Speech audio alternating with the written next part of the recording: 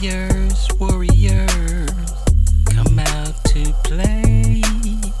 Because you never know what's going to happen in this sport. You never know with these fights. Anything is possible. I do look at myself as being one of the most dominant fighters in MMA history. He didn't know it was going to be a buffet, though. He thought it was going to be a three-piece. Now you're getting the whole MGM Grand Buffet to the face, man.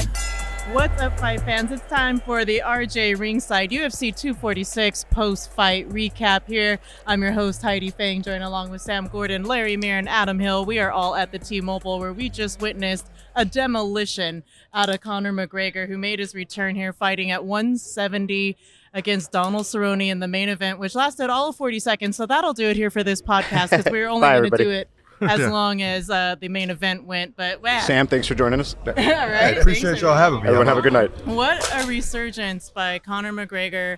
This whole fight week leading up was just the calm before the storm, so to speak. And I think a lot of people, including Dana White, were highly impressed with what they saw out of him at welterweight here in that main event, just taking out Donald Cerrone, who, Adam, has not done well in main events historically. And this one, again, just another situation where he couldn't pull through. What did you make of that? Yeah, I mean, he said this week the whole narrative about him not being able to win big fights is ridiculous. I know Dana White tried to sell that too, but it's true. I mean, in the biggest fights of his career, he's kind of come up short. He's also had a tendency to start very slow over time. I thought for sure that one of the best bets in that main event was over 1.5 rounds for a couple of reasons. I thought, Cerrone would be able to, withstand some of the power from Conor. We haven't seen it translate necessarily as much up to 170 in the couple of times he's been up there. So I thought Cerrone would be able to sustain some of those shots.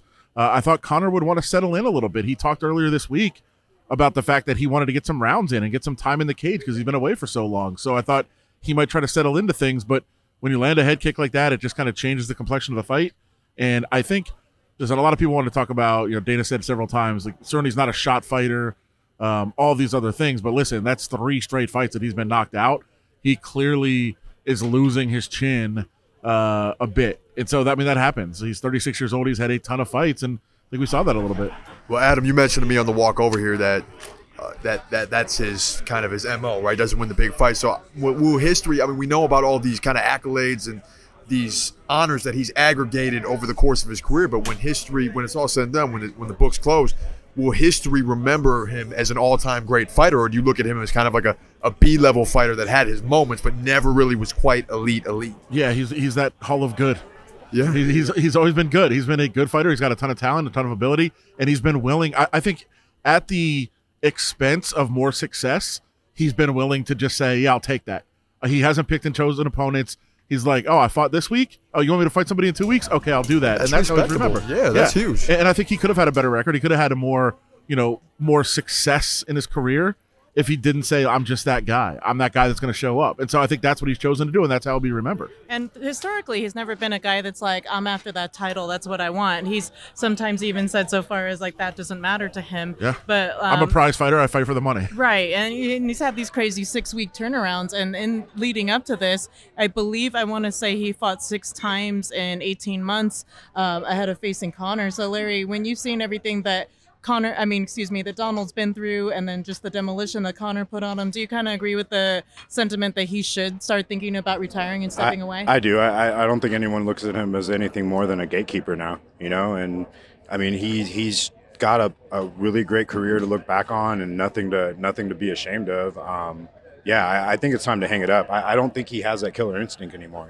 Here's the problem. We've said he fights for the money. That's what he does.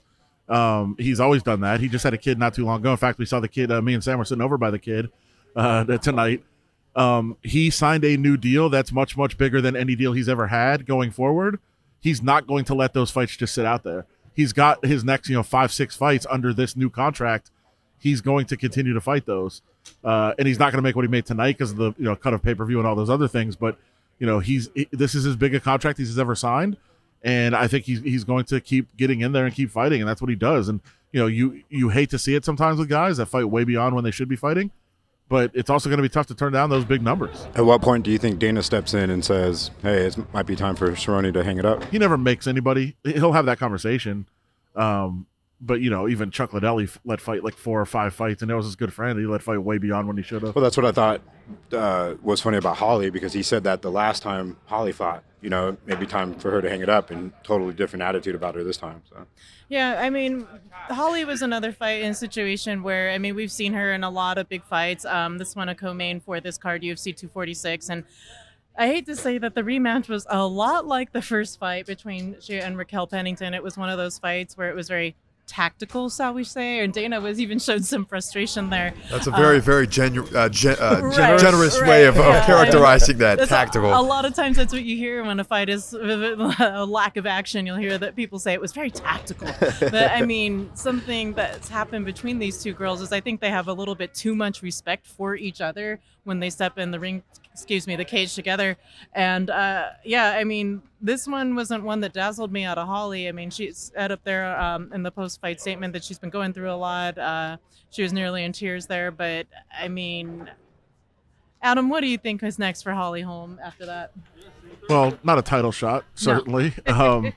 Listen, this is her third fight in her last seven or eight. I think 3 and 5 in her last 8, actually. So she's still got a ton of skill. She has, for the last 4 or 5 fights, been a much, much more cautious fighter. She's not she doesn't unleash her offense in a way that she used to.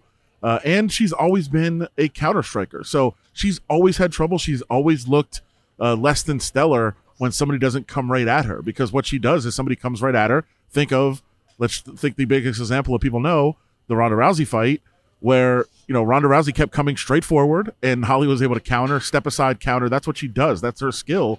And if you stay back and stay on the outside and don't come toward her, she has a lot of trouble. Today was a different fight. It was her kind of clinching a lot, which I was a little bit surprised by that she was able to do that. But I also don't think she thought Pennington was going to come forward. She was trying to press the action a little bit, and the referee allowed that to happen. So what you have is a very dull, boring, tactical fight.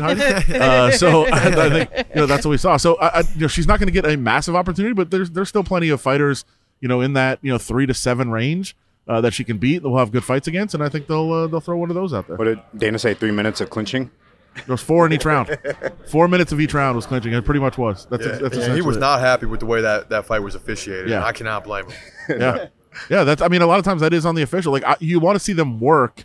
You want to let fighters work, and I think when it's on the ground, if somebody's in top position, a lot of times I'm less apt to call for stand-ups because I think that's just fighters working and trying to get to better spots, and they have an advantageous position. But in the clinch, really nobody has an advantageous position. It's just they're just tied up, and at that point, that is when it's on the ref to be like, all right, let's go, step out here. And I will also tell you, referees look at the clock, and they're not supposed to, but they do it. And when it's right around a minute left in a round, they'll go break it up, and that's what they do. I think he did all 3 rounds. Remember Steve Mazzagatti? He used to look at the clock a lot. Like, I remember Dana would say things like, what's this guy doing in there? Making his shopping list, staring at the clock, figuring out what he's going to go buy after the fight. So on the flip side of having a fight where they're clinching too much, you have a few performances on this card. In fact, the UFC gave out 5 bonuses tonight for a lot of huge performances by guys who really stepped up. One of them that I was most impressed with was Diego Ferreira against Anthony Pettis. Pettis, did not look himself in there tonight, and Diego just took him out with a neck crank in the second round. Really, the first guy, although there are 2 submissions on Pettis' record, but the first one was kind of fluky and had issues. This is truly the first time we can say that Pettis was finished by submission. So when you look at the performance that Ferreira put on, do you feel like he's ready now for that top echelon? Anthony Pettis being an 11-ranked fighter here in the UFC's lightweight division. Where do you see Ferreira stacking up against other lightweights, Adam? Yeah, I think he's really good, and I think he's earned himself a big opportunity. But I thought that was more on Pettis than it was on Ferreira. I thought that Pettis. I talked to some people this week, and I wasn't willing to just run with it and say they absolutely know. But some people that are in position to know that said Pettis is just done, and they said they didn't like how he trained, they didn't like how he was in camp. There was reports out of camp that it just wasn't there for him. I didn't trust that because he's such an explosive athlete, such a dynamic performer that sometimes you think maybe he's just going through the motions and he's going to be able to come out there and perform well. But I think you just saw right from the beginning of the fight, it just wasn't there. He didn't have it. And, Ferreira took advantage of that. Anytime you put a former champion on your resume, it's going to be impressive and it's going to get people's attention. But I wouldn't get carried away and say, oh, that guy's a top 3 guy now. I think it's time to take it kind of slow with him, but definitely start to build him. Okay, so on this card, aside from the ones that I really mentioned there, we saw Maycee Barber, that hype train get derailed. We had written about her earlier in the week, Adam. We talked to her. The future Jinx. Yeah, I mean, nobody really compared her to Anderson Silva or GSP. Like, you've seen that happen to a lot of fighters in the past where they've showed up on The Ultimate Fighter and then they get compared to somebody huge and then completely derailed hype train. But she was being talked about like this girl could be the next future champ at flyweight. Roxanne Modafferi, a Las Vegas local who trains here at Syndicate MMA, really put the big sister mode on her, got her down, was able to beat her up pretty well there. A lot of blood spurting out at certain moments. Larry, what did you make of Roxanne's overall performance and the way that she was able to get in on Maycee Barber? I mean, I've been pretty vocal about not being on the Roxanne train, not thinking that she was very good before, but like she has improved. Heidi kind of called it out before the fight, saying Roxanne has improved leaps and bounds, and she showed it tonight. I thought she won the battle on the feet, she won the battle on the ground, and she dominated a top prospect. I think this was probably the best thing to happen to Maycee Barber, though, is to lose early in your, lose young and lose early. She wasn't ready. No, and she'll learn from this, Yeah. and it'll make her even better. So big things from her coming, and Modafferi looks a lot better now. Yeah, Sam, I actually want to get your take on her because you got to kind of experience her for the first time tonight. But I asked her a question the other day, and I don't know if she understood exactly what I was saying, but she came to Syndicate MMA here in Las Vegas as I think after 5 straight losses, and nobody gave her any credit. And I know that, Larry, you're saying you just don't think she's very good, but she came in here as an old fighter. I mean, it was not like she was 23 trying to learn. She'd been around the game forever. We talked about it today. She's been around the game for 16 years. She came in there and her game took off. And I really am interested if she really would think about it, how frustrating it is for her to be 37 now and getting so much better every single fight. Like that it's just unfortunate that it was so late in her career that she went there, because she looks like a completely different. She did not know how to punch. Like 3 years ago, she didn't know how to throw a punch. And that's like 13 years into her MMA career. So the amount of improvement that she's made in that gym is just unbelievable. It speaks a lot for the gym. It speaks a lot for her at that age, having been around for that long, to put in that much work. So incredible job by her. Just an unbelievable win. I wish that Maycee Barber hadn't been hurt in the fight, because that's why she didn't get a bonus. Dana White said, hey, those things happen. Your knee pops out every once in a while. But it wasn't really the injury. I mean, she was already winning before that injury happened. So kind of unfortunate for her to not get the full credit she deserves for that win. But just an unbelievable person. Just a very different type of person. Very, a self-described nerd. But just so friendly. And a quick story, because I want to get Sam's opinion on what he thought of her dealing with her for the first time, as he wrote a story on her today. But I know that she left the fight here after she won. She went to a local bar to watch, where she always watches. Where I usually watch fights, if I'm not there, she's always there. She went to her spot to watch the rest of the card. I know a local sportsbook director in town was also there. He was so thrilled with her win, because every parlay that was put in at the sportsbooks had Maycee Barber on it. So Roxanne Modafferi won these sportsbooks in Vegas a ton of money. A sportsbook director went over to her like, hey, thank you so much. You won us a lot of money tonight. Your drinks are on me. And she said, is there any way you could just buy me cake instead? Which is great. It's a great story. But I actually have a picture of her with the cake on my phone right now, which is awesome. But Sam, you wrote a story on her. You got to talk to her for the first time. What do you think? Yeah, very, very, very unique sense of charisma and just kind of unapologetically herself, which is really, really cool. Yes. I don't think there's any pandering, not trying to win anybody over. All she tried to do was win the fight, and she kind of reaffirmed after the fight that she very much believed she could and had no doubt about it, and talked about how kind of tough her chin was, and she was pretty confident that Maycee couldn't take her down or demolish her the way she has some of her other competition. And if I didn't know better, had I not read your tremendous story in the Review Journal about Maycee earlier this week, I'd have had no idea who the top prospect was. I'd have had absolutely no idea. It was totally clinical. Like you said, before the knee buckled, I thought it was already that she was already out to a decisive lead. Very, very interesting to deal with her tonight, and a cool victory for her as a, what'd she go off, plus 550 underdog? She was higher. Well, she was minus 1,000 plus 850 yesterday. I think it got bet down to minus $8 plus 650 or plus 700 today. Yeah. I mean, just an absolutely. I mean, she was the biggest underdog on the card, and to see her have that kind of success and to be in her own element here in the media room afterward was pretty cool for sure. Yeah, the happy warrior. And I talked to her coach, John Wood, after when Roxanne came in to speak to the media. And also she described herself as still in the Jedi way, because she's a big Star Wars person. And I remember I've seen her out at the gym, and she wears sometimes a R2-D2 singlet when she's out there doing wrestling. So that's kind of cool. But he said that they went out there, and he said no fighter has executed the game plan more perfectly than Roxanne did tonight against Macy Barber, again, taking home a win over her. So a couple of things I wanted to get on that Dana was talking about here. Well, we talked to John. We could hear from him right now, I guess. If you talk to him, I got to talk to him a little bit too. And listen, he said the same thing you did. Not surprised. Like, they went into this fight not thinking that they were a massive underdog. They believed in her and really weren't surprised by anything. This is one of those fights where it went exactly like we thought it would. You know, Macy's tough, Macy's good, but there's a lot of holes, and wasn't worried about really what Macy was going to do or whatever. It was just about sharpening Roxy up to exploit those things. You know, Macy came in here with a lot of hype, and, you know, I'm not sure if she was arrogant or this, that, and the other, but, you know, everybody from, you know, God on down thought that Roxy was going to get killed, so I just didn't see it that way. So it just went according to plan, man. Was that an edge for you guys in this fight, that everybody kind of was looking past? I love it when people look past her. She's the underdog in every single fight, you know.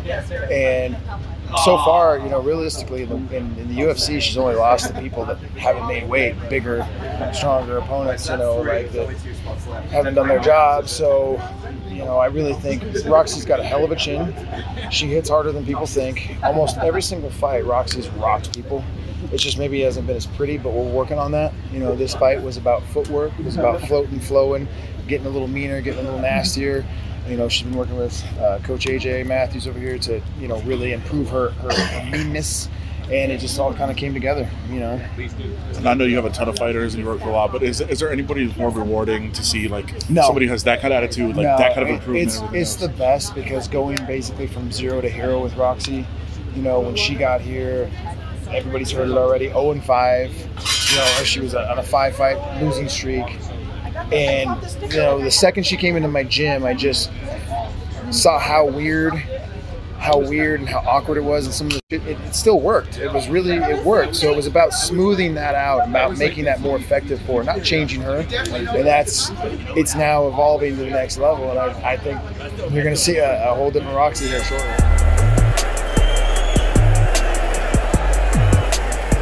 Ever see an untucked button down? They look bad. Why? Because they weren't meant to be worn that way. Thankfully, there's Untuck It, the original button down shirt actually designed to be worn untucked. No matter your size or shape, Untuck It shirts will always fall at the perfect untucked length. Just ask my husband. He heads into the party, he loves the way he looks and feels comfortable in his Untuck It shirt. It fits perfect to the frame. These shirts are really great. With more than 50 plus fit combinations, Untuck It shirts look great on tall, short, slim, and athletic guys of all ages. Choose from styles like wrinkle-free button-downs, super soft flannels, outerwear, and more. With Untuck It, your shirts will never look baggy, bulgy, too long, or too big again, and their website is super easy to use. They even have a whole page devoted to helping you find your fit. So whether you're shopping for the perfect gift or just trying to craft a smart, relaxed style of your own, Untuck It is the way to go. Visit untuckit.com and use code BLUE for 20% off at checkout. That's UNTUCKIT.com and promo code BLUE for 20% off.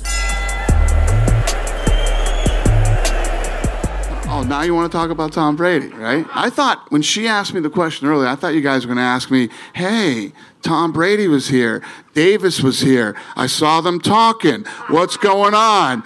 Are you guys Las Vegans or what? Come on, man. If that dude isn't playing for Boston, he's playing here. All right? All right, everybody, we're back here on the RJ Ringside podcast brought to you by Untuck It. And we had a big card here at the T-Mobile tonight. UFC 246, where Conor McGregor defeated Cowboy Cerrone in the first round of action here tonight in the main event. And here we are all again, Sam Gordon, Larry Meir, Adam Hill, and I'm Heidi Fang. We saw a star-studded event here, guys. And that's kind of the thing that Conor McGregor brings to town. You saw Tom Brady out there. Christian McCaffrey was out there. Matthew McConaughey McConaughey, and of course Mark Davis, the Raiders owner, was sitting in the Dana White section as well. And we should throw out right behind me and Sam was John Gruden. Okay. So Coach Gruden was here, Big and contingent. Mad Max. got to walk over and see Max Crosby for a second too. So Max Crosby not as good of seats as Dana and or excuse me as Mark Davis and John Gruden, but he was there. He was having a good time. What is not as good? Like, are we talking nosebleeds? He was in section 11, row F. You know the exact. I do. It's not awful. I do. It's not awful, but it's not as good. Well, it's in the corner. It's low, so it's a good angle, but it's over in the corner. And John Gruden was like right behind the cage, right on media. Like I told Sam, he's like one of the only people that has better seats than us in the media because he was like 4 rows up, right directly looking into the cage. So, Adam, you had a little conversation with Dana White here, and we're going to do a little crossover here on the RJ Ringside podcast. You talked to him about Tom Brady's presence here and Mark Davis's presence here, and there's a lot of talk that they may try to work out something with them. How serious do you think it is talking to Dana? So, yeah, I wish I would have recorded it, but he actually asked me not to directly quote him, to just he's like, you can say what I talk about, but just don't quote me directly. I will tell you right now, he talked a little bit about it on the stage. He, to me, fully believes Tom Brady will be the quarterback of the Las Vegas Raiders week 1 next season. Now, we should preface that with Dana White is a huge Patriots fan. A So, huge of course, Patriots he wants to fan, see his guy here. A close friend of Tom Brady. If you saw it tonight, they were hugging in. I think I've told the story maybe here, if not other places, of us making fun of Tom Brady one day on a podcast, and afterwards Dana jumping up, grabbing his phone, FaceTiming Tom Brady, and having, telling him that I was just trashing him on a podcast. So, I mean, they have that type of relationship. They're very, very close. So he would know. And what he said is, it just makes a ton of sense. He said, this is him, not me. They need a quarterback. I was like, okay, well, they have a quarterback. He said, Vegas is the kind of place that just works. Like, bring in Tom Brady, like make him the splash in the new stadium. He's like, Vegas is a flashy town. They need a flashy quarterback. What better way than to bring in Tom Brady? And I said, is this directly from them, or is this you speculating on this? He laughed, kind of winked, and he was like, you can figure that out. So to me, like, there actually was conversations going on. He also had a conversation with Mark Davis. He said, how nice is that dude? I said, he's a very nice guy, obviously.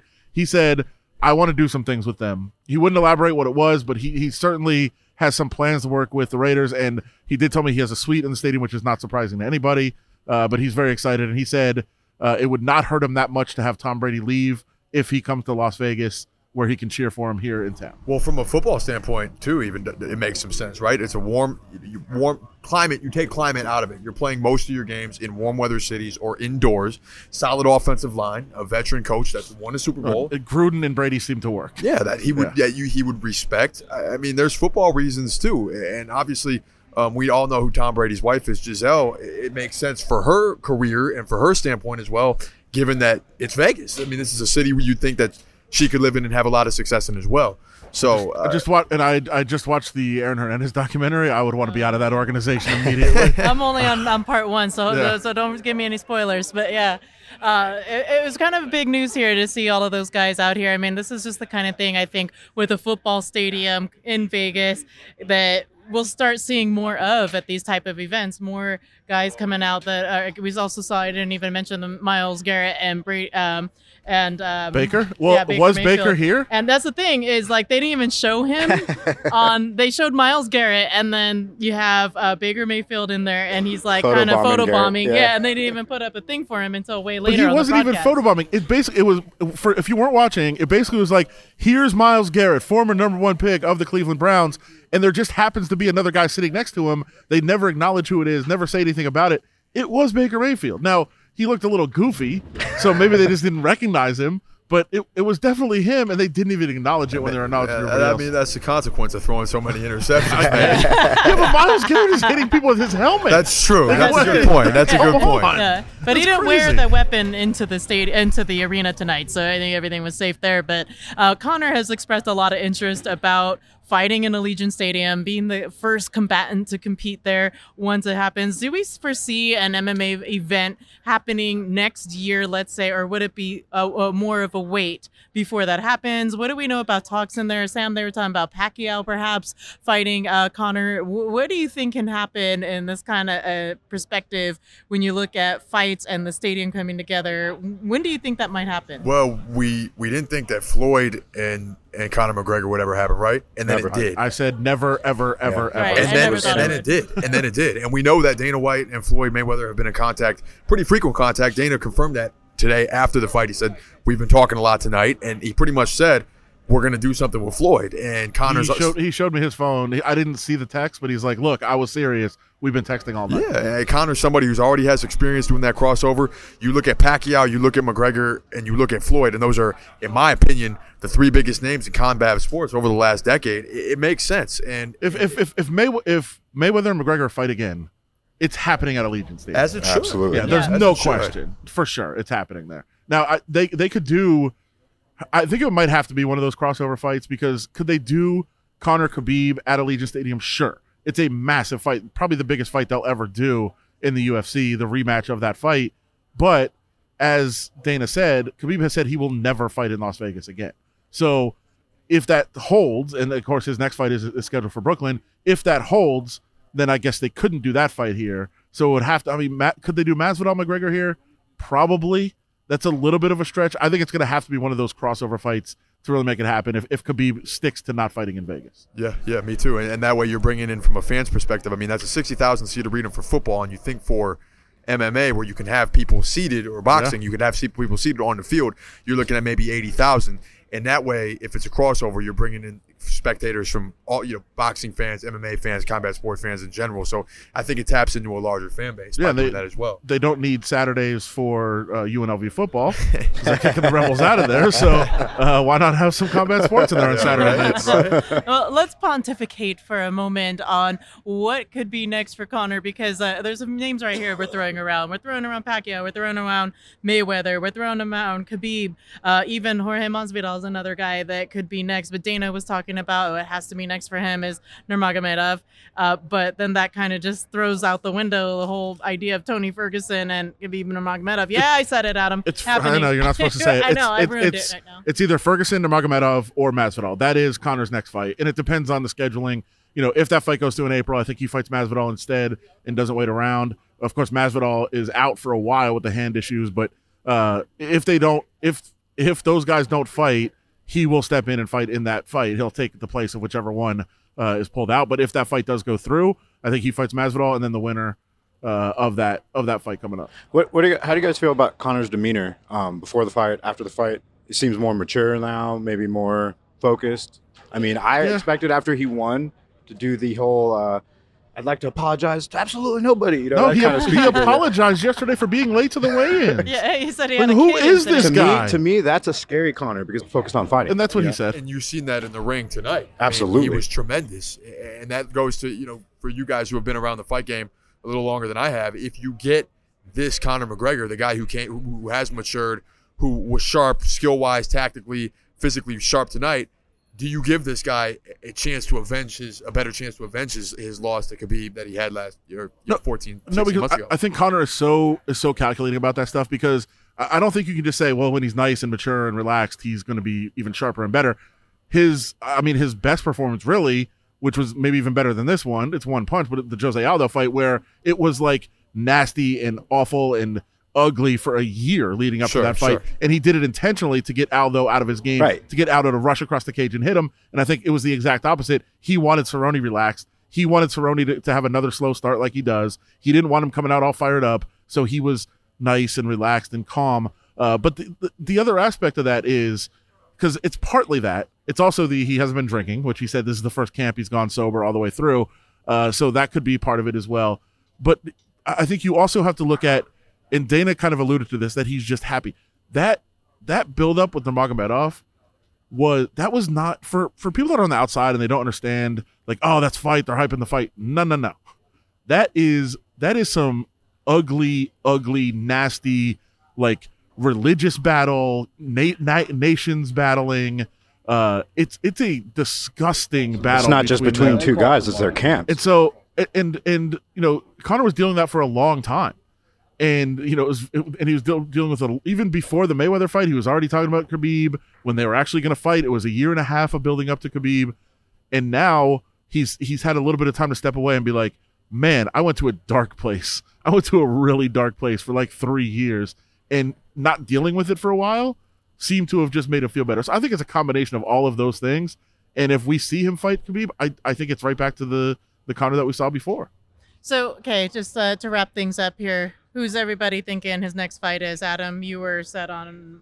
I mean, well, we're assuming that Ferguson and Nurmagomedov don't fight, right? I mean, they assuming, it yeah, always that's falls what through. kind of where I'm assuming. And so because- if that fight, if one of them pulls out, he's stepping into that fight. Yeah, just because of what Dana was saying, I think that somehow that fight isn't going to happen, and Conor steps in magically. That's what I think as well. Larry, what do you I think it's Masvidal. I think Masvidal's next. I also do think that Conor, I'm going to throw this conspiracy theory out since he's saying that fight's not going to happen. He might have somebody maybe possibly hit Tony in the knee with something, or, you know, it might be a random attack on Tony, Tanya Harding style. No. Like, I don't know. You never know. But I think it's Masvidal next. I still think that Dana's a little bit conflicting on Conor fighting Masvidal, because he even said it tonight about Cerrone. Cerrone got beat by a 55er. You know, I still think that, I don't know. I think Masvidal is too much man for him.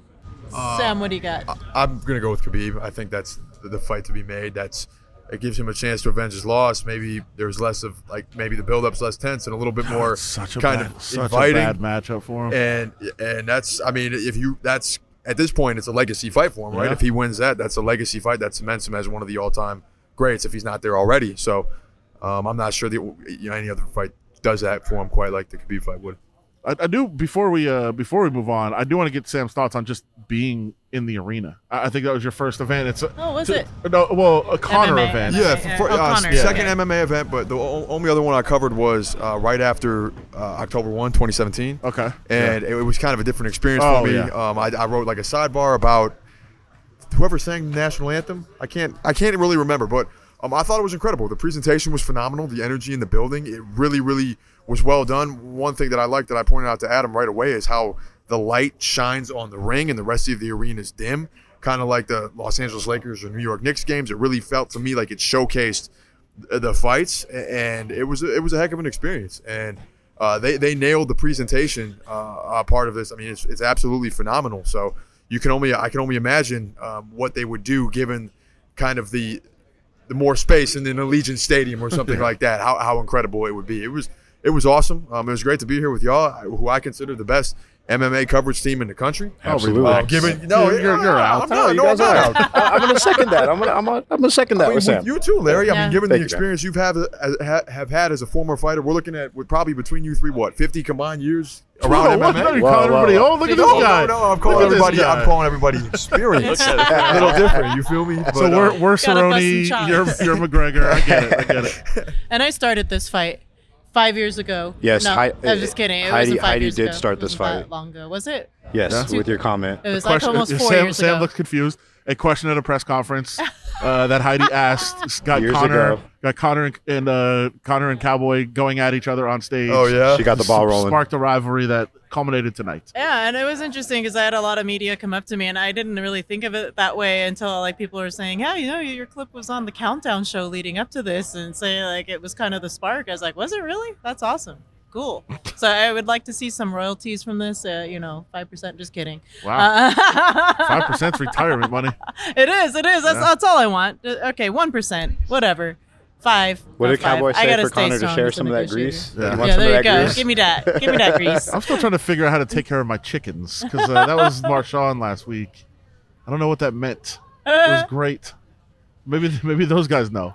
Yeah, right? Let me get Marshawn Lynch on the line. Beast Mode, help me out.